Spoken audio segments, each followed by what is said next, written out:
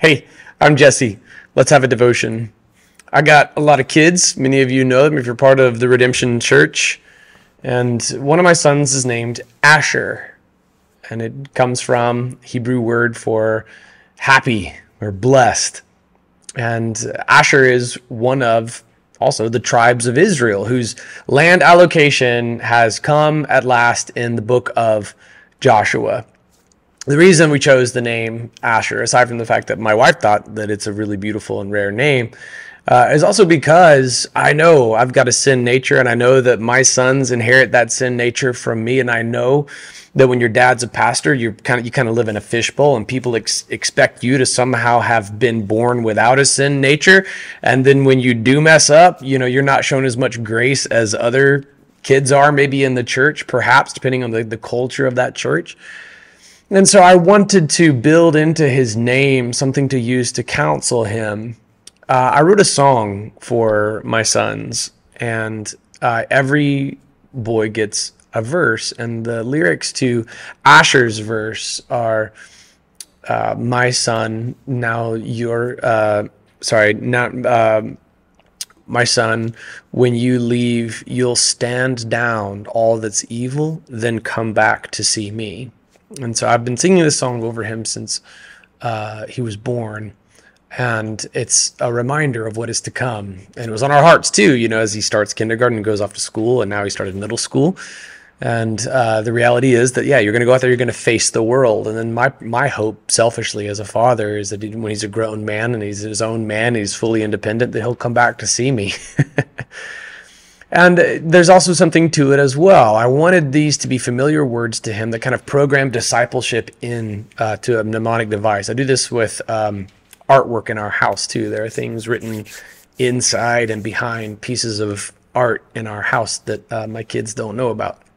All right, so here's the passage in Joshua where the tribe of Asher gets this plot of land. If you're watching this on allies.network, they are the northwesternmost tribe. They are right on the coast of the Mediterranean Sea, and the city of Tyre is kind of in Asher's territory because the initial prescribed northern border is the Litani River. I think I'm saying that right. Let me know if I'm pronouncing that wrong. Forgive my ignorance. I've never been there. But this is the tribe of Asher. Okay, in the previous devotions, we've seen allocations for Manasseh and Ephraim and Dan and Benjamin, Gad, Zebulun, and Issachar, and now here's Asher's allocation. Here's today's passage. The fifth lot came out for the tribe of Asher's descendants by their clans. Their boundary included Helkath, Halai, Beten, Achsaph, Alamelech, Amad, and Mishal, and reached westward to Carmel. That's where everybody was tattooing their bodies for the dead. And Shihor Libnath. It turned eastward to Beth Dagon, right? That's one of the Philistine gods, that name Dagon. Reached Zebulun and Iftah El Valley, north toward Beth Emek and Niel, and went north to Kabul, Ebron, Rehob, Hammon, and Cana as far as Greater Sidon. The boundary then turned to Ramah as far as the fortified city of Tyre. This is where in Ezekiel we have this clear duality in that it's a prophecy about the king of Tyre, but also it gives us background on Lucifer himself. It turned back to Hosa and ended at the Mediterranean Sea, including Mahalab, Achzib, Umah, Aphek, and Rehob, 22 cities with their settlements. This was the inheritance of the tribe of Asher's descendants by their clans, these cities with their settlements. At this point in Joshua, this is the long-awaited blessing. This is not just a description of cities and borders and boundaries. It is a fulfillment of ancient promises, beginning with Abraham and then awaited for generations, and now at long last realized and experienced in full. Here's just kind of a quick flyover for Asher, not my son Asher, the tribe Asher. In Genesis 30, verse 13, Leah said, "I am happy that the women call me happy," so she named him Asher. That's where the name comes from. Those of you who if you're watching this and you're one of our dearly beloved members of Family Church near Orlando. You were there when the twins were born. Many of you held Aiden, and you remember Asher. He was a preemie, so he ate like a champ, and he kept eating that way even as he grew, and so he had these really rotund, big cheeks, and you were like, yeah, that is Asher, all right. That baby is quite blessed. He went from being just a few pounds when he was born to having these big, adorable cheeks. They're still barely there, but he's looking more and more like a little man every day. So indeed, he is Asher. He is blessed. He's a happy kid. Deuteronomy 27 verse 15 begins this pronouncement of curses that the tribe of Asher gives, and there's this long list of them. Basically, just imagine a whole bunch of really gross things. Okay, like verse 21, the one who has sexual intercourse with any animal is cursed, and all the people say amen.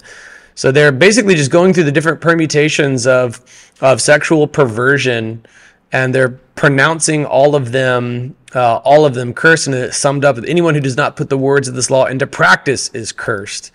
Secretly killing your neighbor, sleeping with your mother-in-law, sleeping with one's sister, any bestiality is condemned, like we saw. The one who denies justice to a resident alien, a fatherless child, or a widow is cursed. The one who leads a blind person astray on the road is cursed. Who moves his neighbor's boundary marker is cursed. Some of you guys are like, amen in the New Testament. So don't dishonor your father and mother. Don't commit idolatry. It's detestable to the Lord. This is something that the tribe of Asher led the way in pronouncing. But according to Judges 1:31-32, Asher failed to drive out the residents of Akko or of Sidon, Ahlab, Achzib, Helba, Afik, or Rehob. The Asherites lived among the Canaanites who were living in the land because they failed to drive them out. So we can see these same names in Judges chapter 1 verse 32 that are in today's text in Joshua. You can see right there. There's Rehob, for example. These same cities that were within their prescribed allocation of land become problems in the book of Judges. So for a generation, they don't really finish the job. They don't really eradicate the presence of the enemy that they were called to, and it becomes a problem for them. Then in Judges 5, when they're called upon for war, they don't really answer. I think is this part of Deborah's song? I think.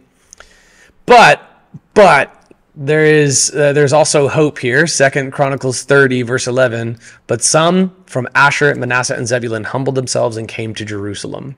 Here's that geographic perspective just to see how long they came for a reinstatement of the Passover meal. They're way up here, and they came all the way down here to Jerusalem. So they had to go a long way, and this was a sign of humility. In 2 Chronicles 30, verse 11, the tribe of Asher made the trek, humbled themselves, reconciled with some of their distant brothers, and helped reinstate the Passover. We have a lot in common then with the tribe of Asher. And with my son, Asher, because we've all been born with a sin nature. And we're going to go out. Hopefully, we're going to stand down evil. We're going to always come home to the Lord. And it doesn't matter how far we wander. We're never beyond the length of God's arm to be saved, to be redeemed, to be brought home. Here's a New Testament teaching on this concept. 1 Peter chapter 1, verses 3-5. Blessed be the God and Father of our Lord Jesus Christ. Because of his great mercy, he has given us new birth into a living hope through the resurrection of Jesus Christ from the dead, and into an inheritance that is imperishable, undefiled, and unfading, kept in heaven for you. You've got something better than the tribe of Asher does here at this point in the book of Joshua. You have a piece of the promised land that lasts forever, that is undefiled, it's unfading, and there are no enemies there. You are being guarded by God's power through faith for a salvation that is ready to be revealed in the last time. And so my prayer for you, my friend, is that you likewise would take hold of the inheritance that never spoils, that never perishes, that never fades. Though you may wonder and though you may not always come through, you would humble yourself and come back before the Lord. God is not done with the tribe of Asher, as we'll see next year in the book of Revelation. And God's not done with my son, Asher. I got more to say about that.